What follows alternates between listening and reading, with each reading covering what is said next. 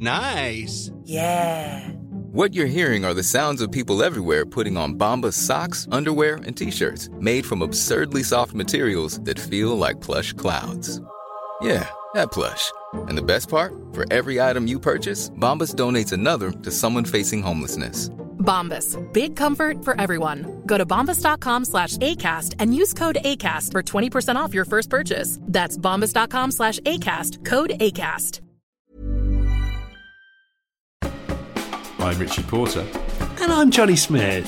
And this is Smith and Sniff, a podcast in which two friends talk about cars and many other things. Do you know what? Been driving around in it's difficult to explain sometimes why a car can feel satisfying, and occasionally I think it's the position of the A-pillar and the depth of the windscreen. And that sounds so boring to start a podcast with those types of words. No, I reckon there's some car company ergonomicists listening going, yes, yeah. at last. Well, I mean, if people are offended by that, we could just start the podcast again and I'll talk about toilets or something. But I yes. Have you ever drunk balsamic vinegar? No, I know what you mean. I think these things are the intangibles of why a car can feel good. Yeah. Or not.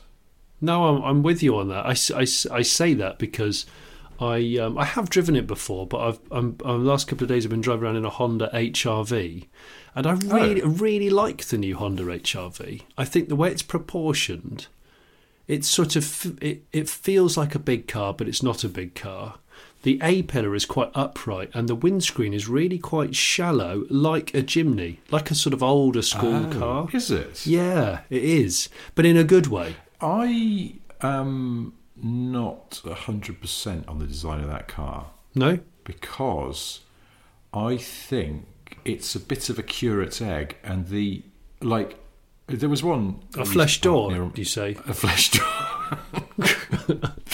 No, it's... a curate's eggs. There was one I used to park near my old house, and I used to walk past it all the time, and so I had sort of a chance to look at its design quite a lot, and this one appeared quite soon after that car came out. But I thought it's good in places, but from the back, somehow there's something.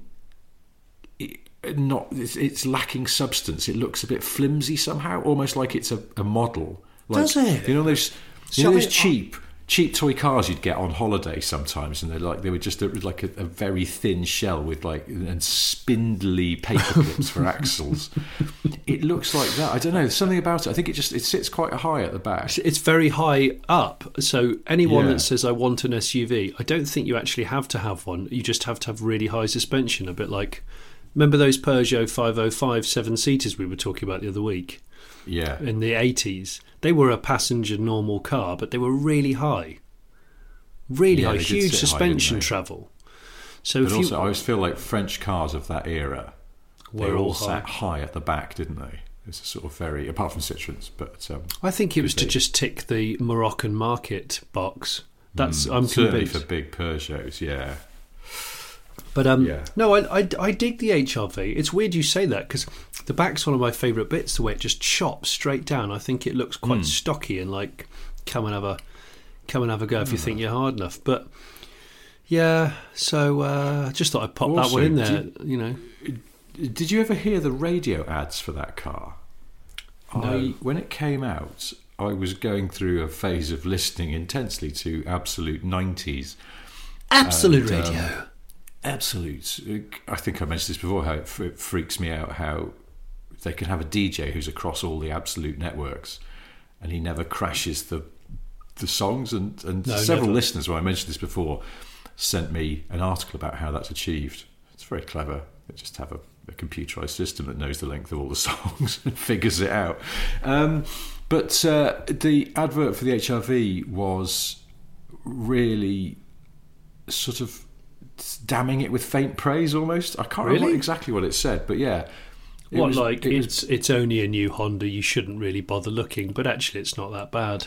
One of them was trying to make the point that it's a very sort of, I think they were trying to say, it's a very easy car to live with because it's so convenient. Yeah. But it sort of went, it basically went, unobtrusive styling. And you sort of went, what, you're saying it's bland? I mean, it didn't...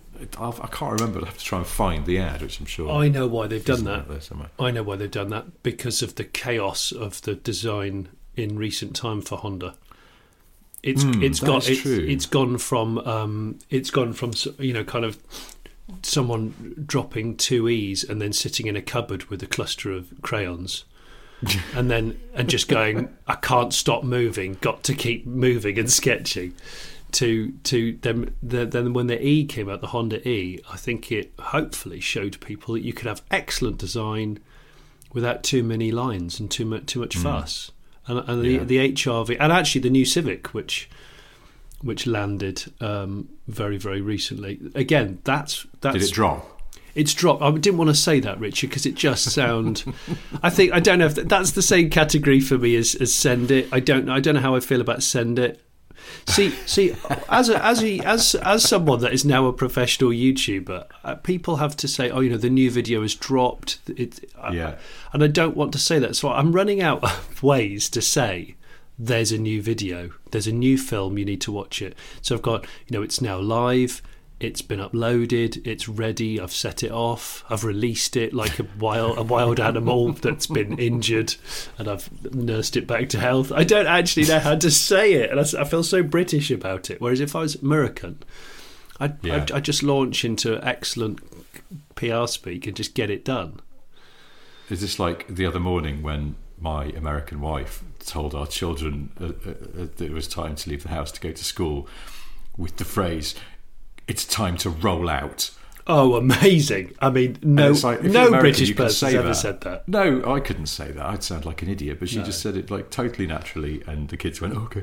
And British carpet fitters say that. No one else in Britain says that. Isn't it? Seriously, come on. And maybe personal trainers a little bit, or physiotherapists. But that's true. Yeah, you get one of those agonising foam cylinders that wreaks havoc on the back of your legs. They are bastards, those things. They are bastards. Yeah. The HR-V, I've not driven it. And that's the thing. I mean, I do like bits of the design, and I think you're right, after the chaos of Honda design in recent times, it is at least... It's welcomed. Cohesive. Yeah, it is. But I've not driven it. I sort of feel like maybe I should, because is it a good Honda? Yeah, I feel like it's a good Honda. It's like the what is there appears to have been put there in a very thoughtful manner. I'm going to say it's got a CVT gearbox, which my wife's been driving it for about the last 24 hours, and she actually messaged me the other day. She said, I think there's something wrong with this Honda. It revs really high when I'm not going fast. I tried to explain to her that it was a different gearbox, but she instantly cut me down, and she just said, no, it's not. There's something definitely wrong with it. And I went, no. I said, no, this is what I do for a living. It is called a CVT gearbox. It was just... I like the way that she just went, no, shut up, Johnny Smith, the renowned car journalist and automotive YouTuber. You're wrong about the CVT gearbox. It's just broken. The engine's damaged. What's going on with it? Well, they are disorientating, though, aren't they? It's ages since I've driven a CVT. Probably the last time was the sort of faux CVT in a Prius. It's just like that sort of. Have you ever driven a car? Have you ever driven an old, like, hanging car that's got a slipping clutch? Yes. And do you remember how you got it off the line and sort of got it up to speed successfully without melting it or getting stranded on the hard shoulder? I think it depends on it, but if you think the clutch is on the way out, I hate slipping clutches. I hate the sound of a slipping clutch. I hate everything about it. The smell is just like a load of mackerel on a radiator, isn't it? It's awful. It's awful. It's awful. Everything about it is awful. So, hey, now on that note, listen, guys, look. A mate of mine came over the other day, and who's an American friend of mine who was over from the US, and he's a car journalist, so he'd blagged a press car, and he'd blagged a Ford Mustang, because his editor had said to him he was hoping to borrow something that you can't get in the US, like a Peugeot or something, and then his editor went, no, stories that always do well for us are driving something very American, but in unfamiliar territory. And right-hand drive Mustang. Okay, yeah. So he borrowed a Mustang, and he was in the area, so he popped over, and we said, "Well, let's go out for some lunch." He went, "You can drive." So I drove this. It was a manual V8 convertible.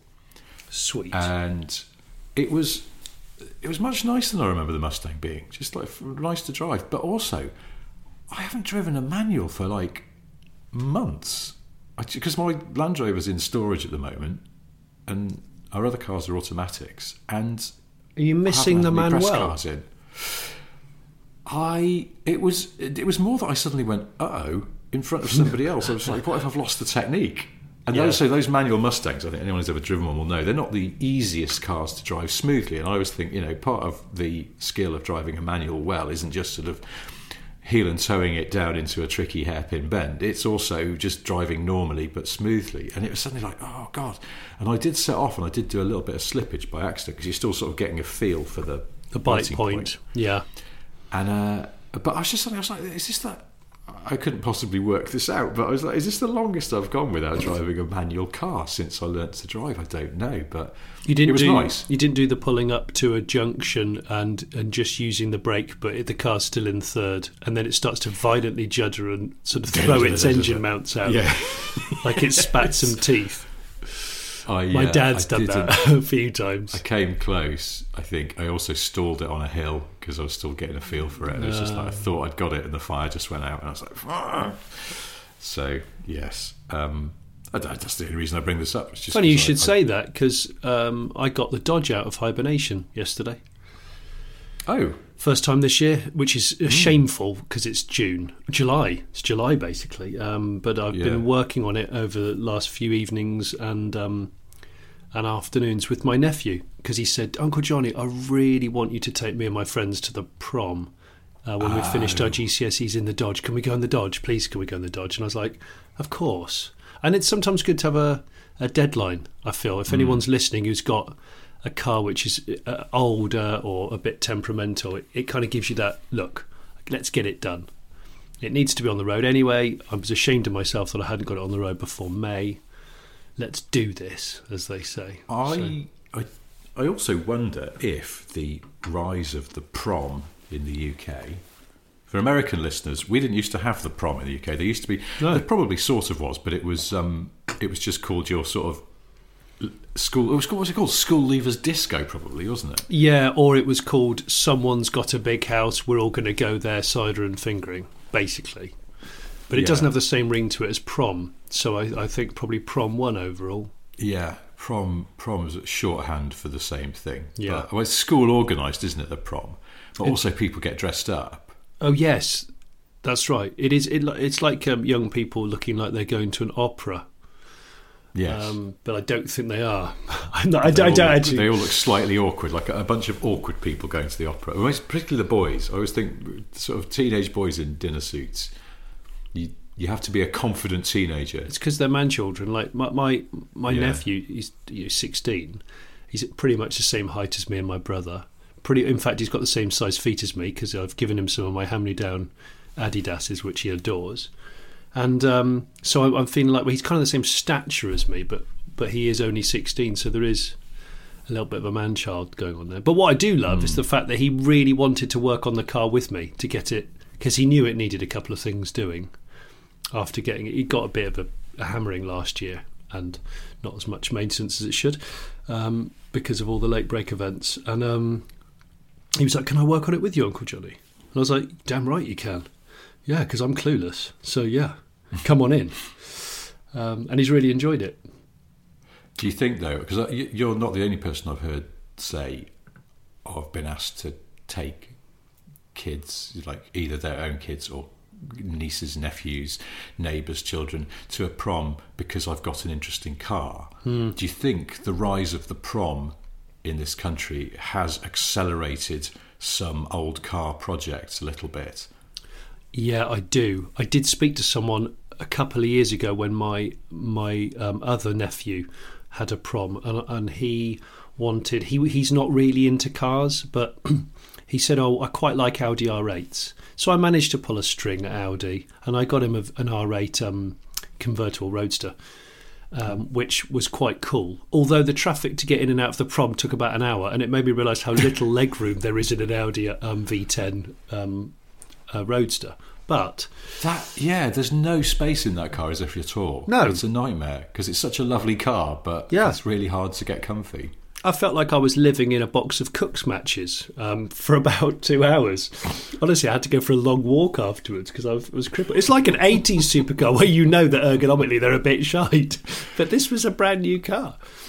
Yeah, I found either your legs have to be scrunched up or you have to sit bolt upright like you're in a Methodist church. It's just like, there's no in between. And either way, that's not how I want to drive a supercar. The Methodist spec supercar Other studs. churches are available. In fact, there's no such thing as a well-reclined church pew, is there? Supercar pew. Do you know what? That if this podcast wasn't called Smith and Sif, we could have called it the Supercar Pew. Would have quite liked that. It makes it feel like we're going to get straight to business and talk hard about supercar. Take a matters. pew. I can hear the music now. It's slightly over dramatic, and it just take a pew. We're going to talk about supercars. Yeah. But one of us would have to be a little bit better moneyed, so we can just buy supercars on a whim and then decide if we like them, and then get rid of them if we don't. So maybe that's something we could do in the future, Richard. Is what I'm saying. Maybe, yeah. If we suddenly become fantastically wealthy, or one of us does. Only one of us. Then you get that sort of American podcast vibe where they always have a super rich guy on who's going, and then my Chiron got delayed, and that was a total pain in the ass. And he's just like, is it really? Well, I feel for you, sir. I'm sure they're going to launch some kind of Band-Aid style record for this one. I don't know whether... Anyway, are you ever going to buy a brand new supercar? No. I can't see so many other things. Buying a brand new supercar. I'd buy... If I had that kind of money, I'd want a 458 Speciale. Yeah. Still my favourite car, I think. One of my neighbours got one. One of my friends, big shout out to Simon. Yeah, he's got one. Yeah, he has, yeah. What a bastard. Yeah, well, he's not. Between us, we know someone, because James May's got one, so... What a flute. Yeah. Should we text them? Should we text them right now at the same time? We're just using just 2 words, you flute, and then see, what have I done? And then just go, realise you've got a 458 Speciale. No, keep them on the hook. Oh, okay. You know what you've done. No, I don't. Honestly, I don't know. Should we do that?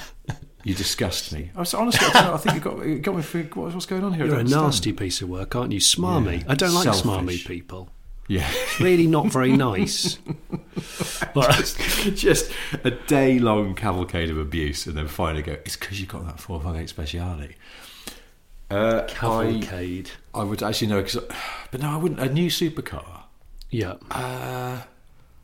Yeah, right now. Like, you had to go and buy a brand new supercar now, and you're not allowed to sell it for sheer profit. Do you know what I would think about is that Maserati MC20, the Cielo version with no roof, because we saw that at Goodwood, and I just thought it was such a nice looking car, and I like the vibe that it's not sort of meant to be all out totally sporty. It's meant to be a bit more of a, it's got a sort of got a comfortable side to its character. I just like that. I'm with you. I like the idea of owning a Maserati. I just think it sounds cool. Ferrari, it's a bit, dear, he's trying so hard, and I don't know, Maserati just a bit less twatty. I think I wrote on social media, and I might have ruffled some feathers recently. I said the MC20 is the first modern Maserati that seems to actually be good, and genuinely probably an exciting car to drive. Whereas there's so many Maseratis over the last 20 years that they might have sounded okay, but they've been so average in many other ways. You just go, do I really want to live with this? It just reeks to me of just Beverly Hills peacocking and nothing more. But maybe I'm being hard on it. Maybe I'm being. I love the Trident. I love the logo. I love the. I do. I love the Trident. And the Trident. Sweet logo. Sweet logo. And I also really appreciate the heritage of Maserati, because it's got one of the best car heritages out there. And it doesn't delve in as deeply to that satchel of heritage that it should. This is the new one from Satchel of Heritage. Hang on, right. What's its support band? Its support band is a Rucksack of Sacrilege, or they hate one another. They absolutely hate one another. History papoose. No, it's true. They don't, do they? It feels like they probably could milk it more because there's more to milk. If you think about, I think Jaguar has been guilty of sort of really plundering essentially 3 cars. Or 4. Yeah, it's XK120, been C-Type, D-Type and E-Type. And it's like, that's been swinging on the teats of its heritage for ages. And that's okay, because that's their story. And I think the older I get, the more I realise the backstory is more and more important to kind of rope people in, or, I don't know, ignite some enthusiasm and passion about people who've never taken any notice of a brand before or whatever. So get those stories out there. Mazda have got some incredible things going on. And then that recent interview with Harry Metcalf on the brown chairs that I did, I completely forgot that he had that Ghibli Cup. And that Ghibli Cup pretty much turned him into I'm not going to say celebrity, but it got him on the radar of the traditional news, car news journalists and people like that in this country at the time. Obviously pre-social media and emailing and stuff, really. And I like the fact that his personal car, sort of effectively became the press car, because Maserati themselves didn't really have an operation set up to he just court the press. Yeah, he just bought it. Harry did it for them. Yeah, he bought it and pimped it, and that's what started this kind of this interest spooling up. So yeah, I think MC20 is a good shout. I'm a bit weird with supercars because maybe I'm a bit all or not at all. I've always had a thing for Koenigsegg's because I think they're so obsessive and so over the top, but also I guess so expensive. I really like the Regera. The Agera. Yes, the Agera. And I always like the very first one, which I've now forgotten the name of because my mind's gone blank. But the first Koenigsegg hang on, there was the CCS. Was that the first? That was one? it. There was one before it. Was it the CCS? I think it was CCS. Then the CCX. It was the CCX and the CCS. Ah, yes. I think it was a CCS, but I just think again it's a supercar without that many winglets and fins and fuss. And that really, and also a slightly longer gear stick than you were expecting to see. And I think that always intrigued me as a motoring journalist. A slightly longer wand than one might expect in that cabin, but it was quite cool. But again, an awful lot of money to spend on a car. So I think we kind of chatted about it at Goodwood when we were looking for a life support coffee. Was in the world of kind of sports and supercars and let's say kind of 2-seat joyful cars, is the future of it is making it feel like it's more engaging but not necessarily going faster, because we've got to the point where there's so much firepower going on in them and there's so much grip and they're getting physically wider where they can't fit on the roads that aren't going to be widened. God, this podcast is suddenly getting serious. What the hell's going on? I know, heaven forfend. But no, it's a fair point. But back to your original question, it's like, is there any supercar that you'd actually buy? And you sort of spool through the Ferrari range, and you kind of go, well, that 296 does look nice, but would you? I quite like it. I like the McLaren arterial disease. Would you go with one of those? And sort of. I like the look of it. I don't know about the reality of it. I really like the look of the Radford. And again, I like the idea of you take a car that we already know is exciting and it's sort of proven, so you're not wasting your time too much on R&D like some of these cottage industry manufacturers do. And I love the body of the Radford. I think there's so many cool shapes going on in it. I actually can't remember how much it is, but it's 7 figures, isn't it? Oh, bloody hell. I might put that one on ice. I know. I'll just keep texting Ant Anstead and say, would you do us another deal? I'm sure he would. Yeah. They're only making 62 of them, aren't they? So I suppose they... Well, they've probably sold 60 of them, so it's not like... I don't think they probably need to give them away. No. Especially to idiots like me. I can't even afford it. I don't even know what I'm talking about. It's just all... I wonder how many they have sold, because... I heard a rumour about another well-known sort of hyper car that they've only sold 5 out of, I think they're going to make 100 or something. Really? Yeah, so it's not a given that these kind of limited run, super expensive cars immediately get snapped up by collectors and what have you. I think, you know, they have to sort of earn their place, because even if you're going to buy it and stick it away in a collection and just hope that it keeps earning money for you by appreciating, it's only going to appreciate if everybody agrees that it's worth it. It's worth it. And yeah, it's that weird thing, isn't it? Either Yeah. they could be absolute dog plop to drive, but if somehow it's got something about it that people Yeah. like in some way or other, good story, Yeah, of good folklore. connection. BMW Z8's an interesting case, isn't it? Because at the time it was kind of slated for being pretty nasty to drive, but they are extremely valuable now, aren't they? Compared to what they cost. Is it the rare groove? I'm wondering, has it got the Bristol effect, that car? Because I'm still not that bothered about it. I like some angles of it, but I do struggle with it. But I remember when it came out, but I'm not that bothered about it. But then there's quite a few BMWs of that era. I'm not that bothered about an 8 Series, and I never really have been. I've driven the original 8 Series. Yeah. That's right, the original with the pop-up headlights. I've driven both of them, the V8 and the V12, and I'm only a bit lukewarm on it. A lot can happen in the next 3 years. Like a chatbot may be your new best friend. But what won't change? Needing health insurance. United Healthcare Tri-Term Medical Plans are available for these changing times. Underwritten by Golden Rule Insurance Company, they offer budget-friendly, flexible coverage for people who are in between jobs or missed open enrollment. The plans last nearly 3 years in some states, with access to a nationwide network of doctors and hospitals. So for whatever tomorrow brings, United Healthcare Tri-Term Medical Plans may be for you. Learn more at uh1.com. Since 2013, Bombas has donated over 100 million socks, underwear, and T-shirts to those facing homelessness. If we counted those on air, this ad would last over 1,157 days. But if we counted the time it takes to make a donation possible, it would take just a few clicks. Because every time you make a purchase, Bombas donates an item to someone who needs it. Go to bombas.com/ACAST and use code ACAST for 20% off your first purchase. That's bombas.com/ACAST, code ACAST. I think it looks okay, but I don't want one. Don't want to own one. And what was that absolutely rubbish looking Aston Martin that we saw at the auction that we both kind of just went, oh, that proportionally, it looks like a knockoff version of itself.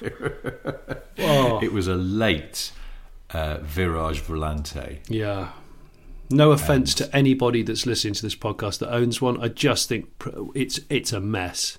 It's an absolute mess. It looks like a Capri kit car that they haven't been able to get the right wheels for the arches and stuff, and it just doesn't meld together properly. No, it was... Then I think it was you that looked inside and went, I'm sure that steering wheel's off a Ford Crown Victoria. And you're like... No, it bloody is. Yeah, so I mean... It definitely is. I think Crown Vic, it's... that sort of back when they hadn't quite figured out how to package airbags in a very small boss, they had to make a massive. You had to essentially like a hotel pillow in the middle of the wheel, and Ford for some reason put the blue oval badge down the sort of bottom. It was right-hand off corner centre, of the pillow. that's right. It was. And I can't remember they'd done that. Aston, they just prized the Ford badge off and just left an oval indentation there. I think it was absolute dog plop. They're shaking their fists at how easy people have got it now with 3D printing. Like cottage car manufacturers are like, we could just think it and then press the return button, and we've got a small batch of them made within 3 days. But back then you couldn't do that. I've never driven, but I love the Vantage based on that car. The with the sort of glassed in 6 lights, wider arches, and I do think that's a proper sort of bulldog of a car, and that's all great. But that cabrio, everything about it. I mean, the back windows didn't quite go down right. The hood didn't package right. I mean, honestly, it's just a tick box of not quite right. It's just everything about it where you go, Could you sum up the state of the handmade British car industry in the 90s? And you'd go, yeah, it was that.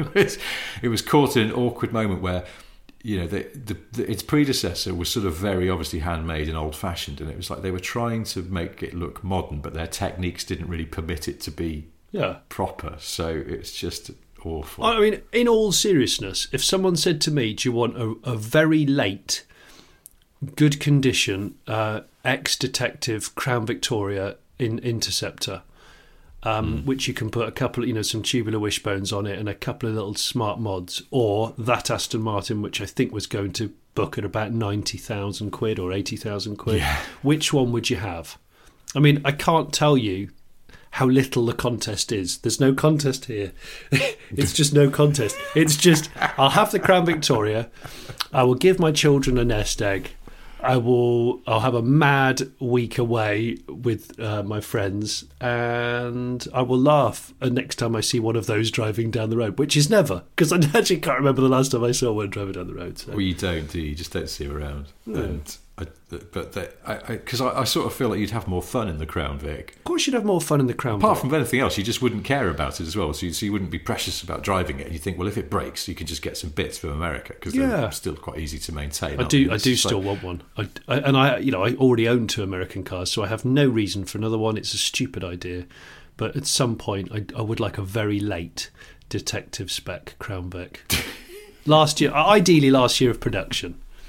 Because my brother's got, he's got the very last of the 2-stroke Trabants, and there's at least 4 people in the world that give a flying toss about that, and I'm one of them. So it's quite cool. Buying a post-Berlin Wall fall 2-stroke Trabant, that's commitment. So then it's one of the ones just before they put a Polo engine in it, didn't they, the Trabant? But did they keep making the 2-stroke at the same time, or is it just a straight switch over? That's a good question. I think there was a changeover. My brother's is a June 1990 2-stroke Trabant. God. Yeah. Oh, that is real wall-fall spec. That is proper. Hasselhoff's here. The wall's gone over. Oh yeah. Quick. Yeah. There's a grab one of the last ones. There's a tape selector in the centre console. Those push out ones, and they're all David Hasselhoff, all 10 of them. Somebody told me, I can't remember who this was, said to me that it was remarkable how quickly Trabants disappeared off the roads of what was East Germany after the wall came down. Yeah. Just like nobody, there was absolutely no nostalgia for that car, understandably so, but there was no affection for it. As soon as people there had access to other cars, they'd seen it too long. I think it was. Yeah, I think the hunger for optimism probably drop-kicked them out as quickly as possible, and I believe it sort of happened a bit in Poland with the 126p. But then now, it did. Now there's real affection for it, because I guess at least with the 126s, you could get them in brighter colours, whereas Trabants all came in horrible prosthetic limb colours, and there isn't one colour which is desirable in a Trabant. Really, they're all so dowdy. Yeah. And the interiors, honestly, the fabric looks so scratchy. The sort of like free donated chairs to a village hall kind of textile. Yes. Just like you just look at it and go, oh, I don't know if I want to sit on it, but I've got to. So, okay, put a cloth down first. Put a bin liner on it. Someone in Poland did tell me that about the 126, the Maluk. The Maluk, yeah. It. Just went, as soon as we didn't have to have these, we didn't have them. It's the same with the FSO Bolognese. Yeah. You just don't see them around. I went to Warsaw about 5-6 years ago, and it's just Walsall. The main thing I noticed was to Walsall. Walsall, yeah. Very hard to understand the accent. But then I went to Poland, and you'd never see old cars, or any old cars, because they didn't have old Western cars. No. And the cars they did have back then, as soon as they didn't have to have them, everybody just went, well, fuck that. And they got, I know, just a lot of Kias on the streets, I thought. But they just wore them out, didn't they? Here's something I would like. I think they just threw them away as soon as they could. I think they threw them away, because that's the thing. It's a symbol of a time that nobody looks back on with affection. Yeah. Or few people do. Yeah. So in the same way that I'm going back to the supercar thing, my prediction, if I was going to be Mystic Meg or Mystic Metcalf about it, I would say I would say the future. The future. Sorry, I can only picture Harry in a headscarf now. Harry in a headscarf with one of those. What, a silky one? It's one of those silk prints.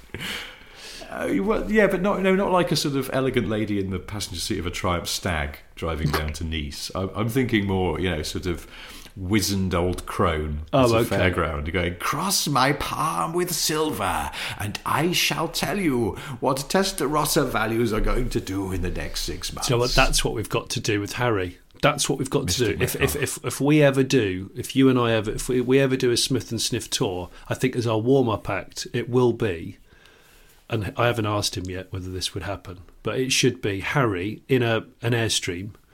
And you go, you pay a tenner and you go through the cloaky doors, and it's all dark. There's just a couple of candles, and then on the wall you can see a few posters of 70s sports cars, and then and a Pirelli calendar, which you go, oh hello, it's a bit saucy, and then you sit down, and basically that's what happens. He'll say, right. An Airstream, though, it's a bit flash, isn't it? I was thinking an old Monza.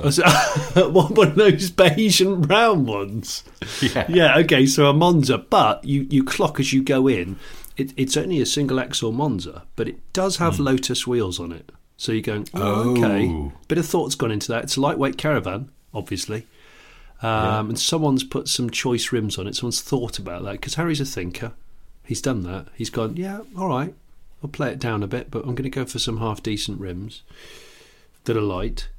When you go in there, and he'll just say, right, cars that interest you, talk to me. And you'll say 2 types of car, and then he'll map out the next 10 years of that car's life.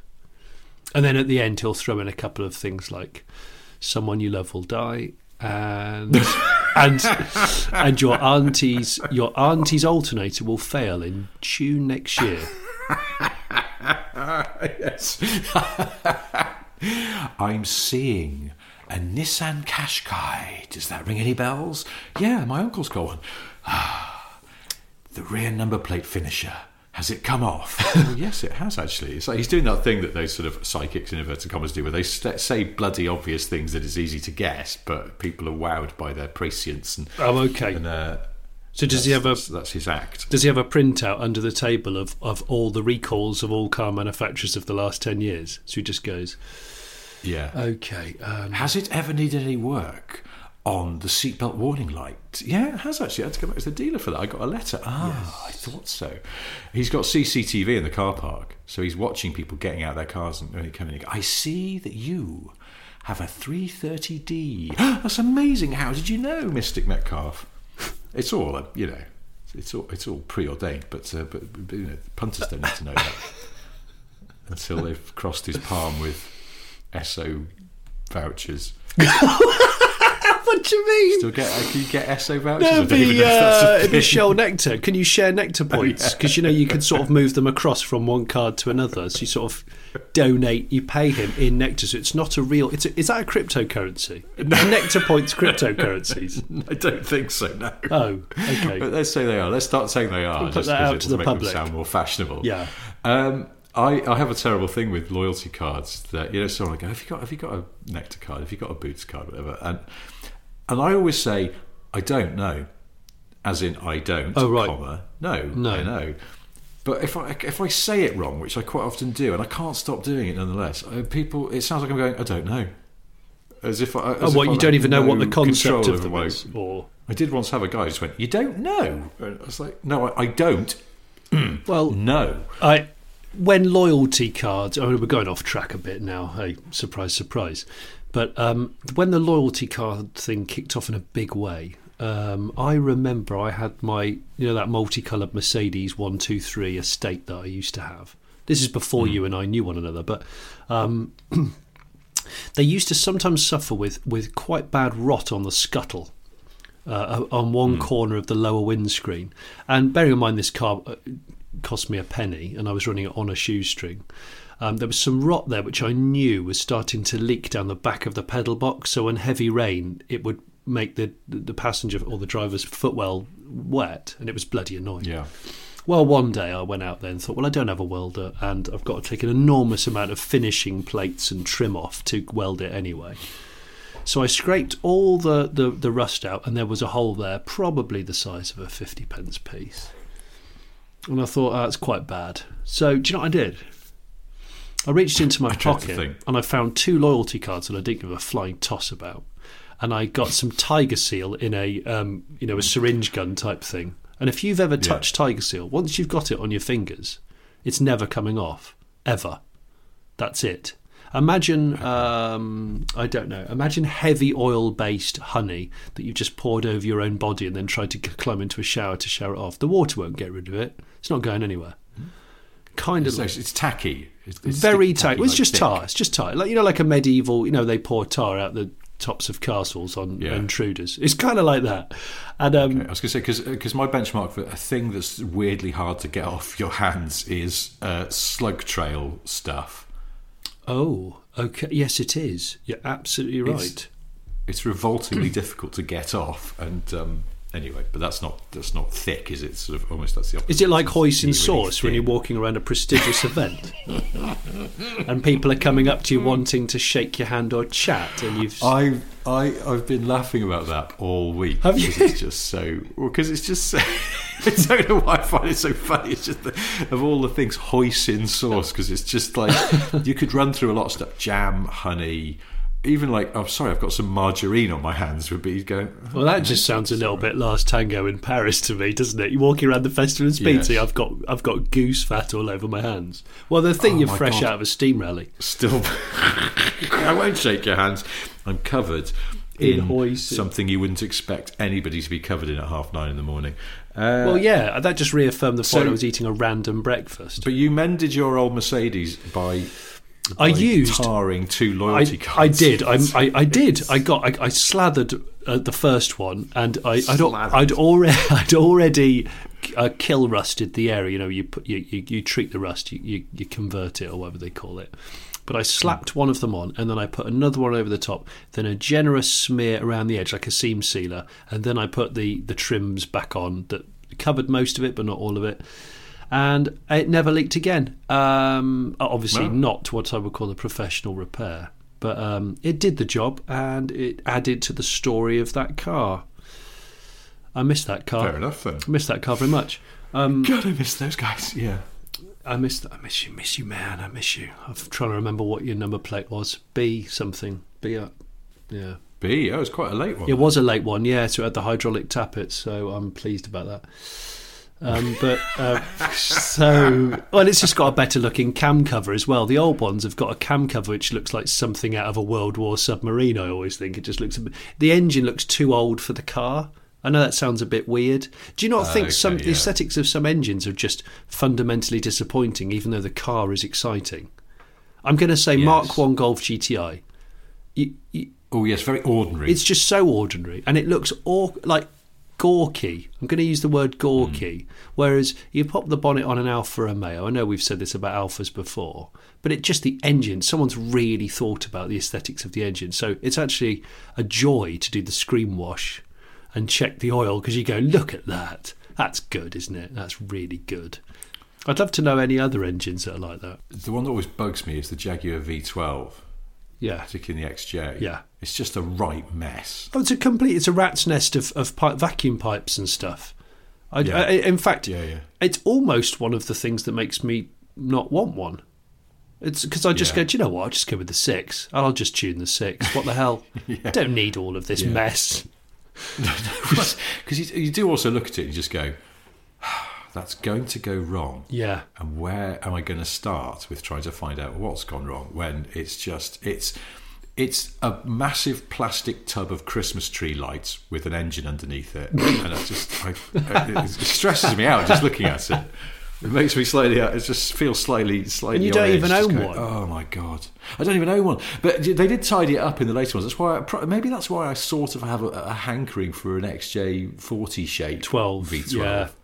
Because they did tidy it up a bit.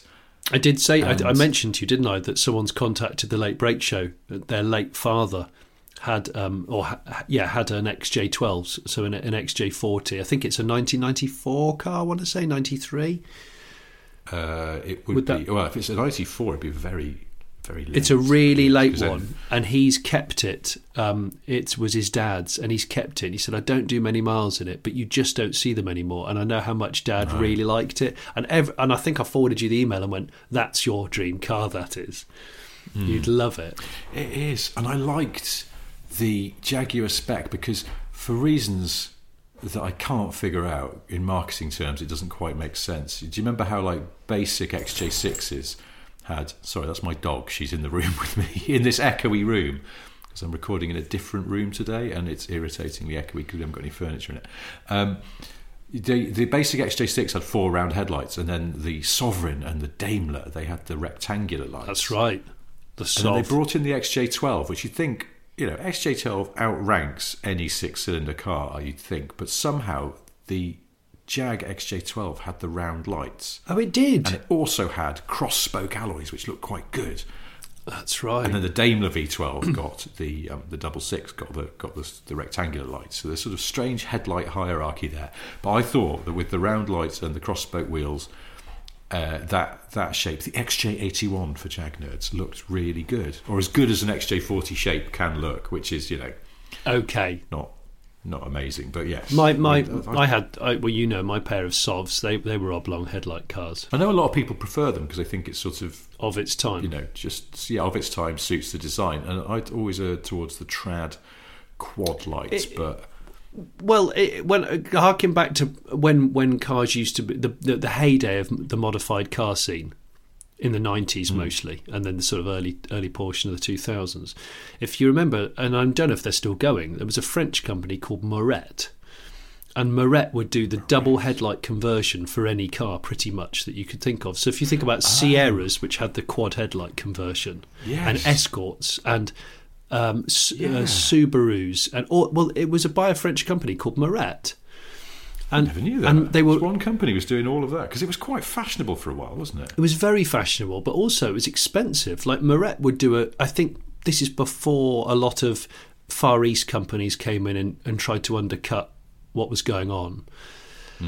But yeah, Moret would do these quad headlight conversions for anything. Peugeot 106s. We used to see it all the time, and they were expensive. Like if you wanted a quad headlight conversion for I don't know, I can't remember what I got a quote for one once. It was a good 500 quid.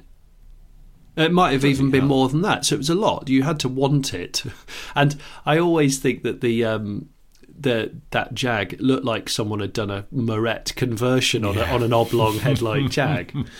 But maybe any listeners out there have got a Moret quad headlight converted vehicle.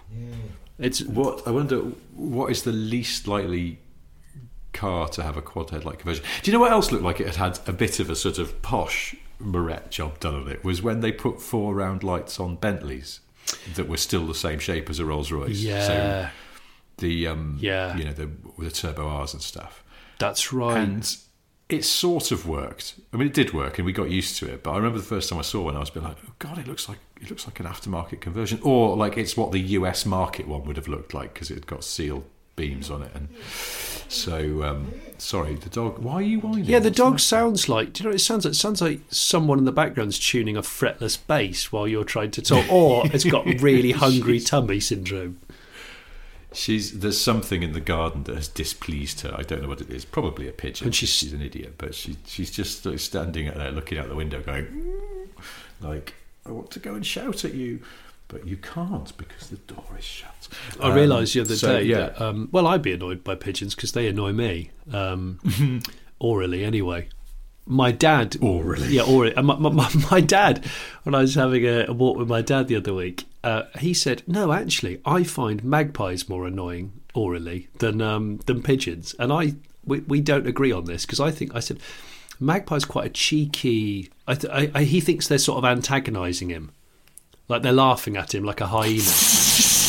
And I antagonising. The thing about a pigeon is it's like a really, really crap ringtone that just nobody's picking the phone up. So it's just going on and on and on and on. And you can't turn it off because it's not your phone. Isn't it more like one of those alarms that you choose off your phone because you think it'd be a gentle way to wake up? Da, da, da, da. Da, da. You're talking about wood pigeons here rather than your scratty city pigeon. Well, there is a minor difference, isn't it? One of them goes da da da da da da da da da Yeah. da da da da da, and the other one goes da da da da da da da. And of course, there's the Nokia pigeon, which goes da da da da da da da da da da. I'd like a Nokia pigeon. It would mix things up a bit rather than being so boring to listen to. I just want to get a really big pole and start swinging it around the tree.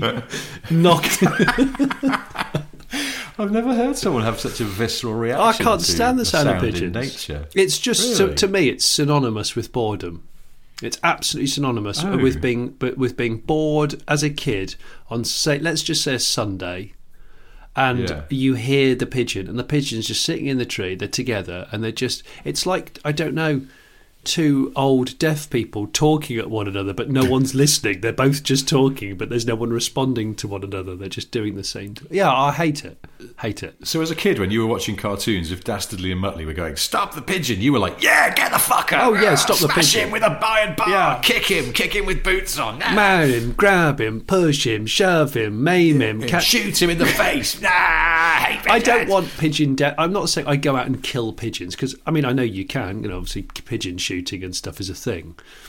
But I don't want to kill the pigeons. I just don't want them to talk near me. Is that okay to say that? No, I really don't like it. I find it very irritating.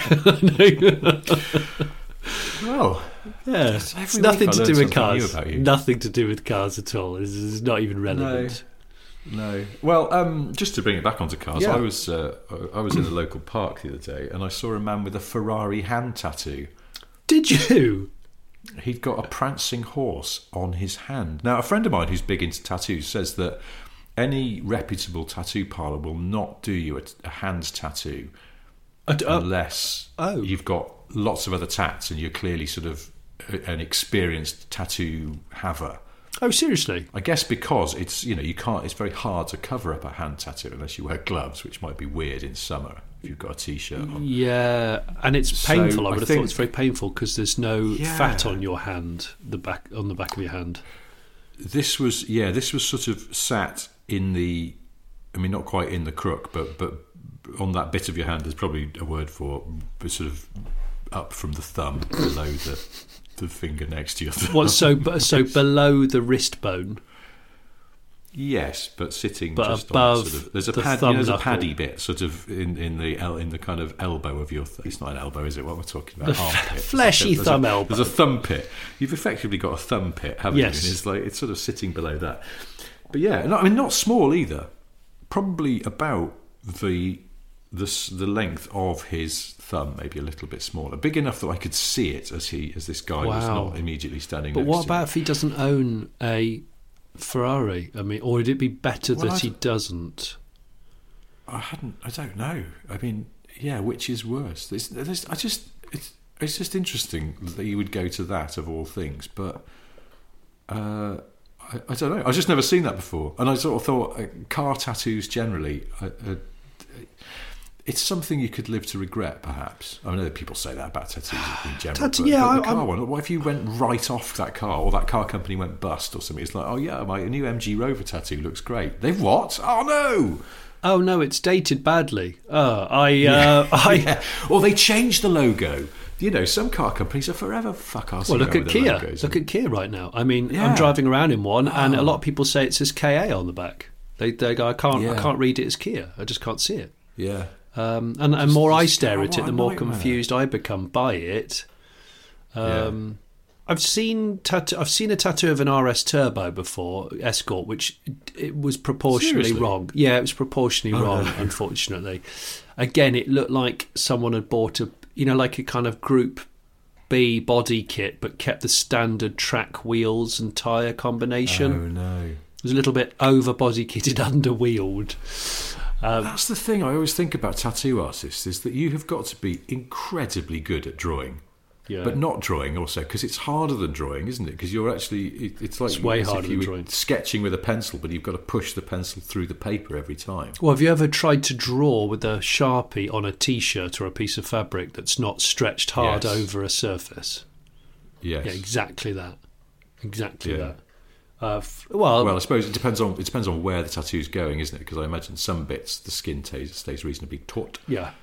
But if you were tattooing, say, someone's scrotum, that would be an absolute nightmare. And Well, I've tried it. It's incredibly hard, and unfortunately, it didn't go. Luckily, nobody gets to see the mistakes I've made, so it's okay. Well, the Lamborghini bull that you've had put on your ball. It's actually the Koenigsegg logo in preparation for when I eventually is it? own one. When I go and do that, you do the handshake in front of the car. I'll have a couple. Yeah. I'll have my plums sort of exterior of the trouser.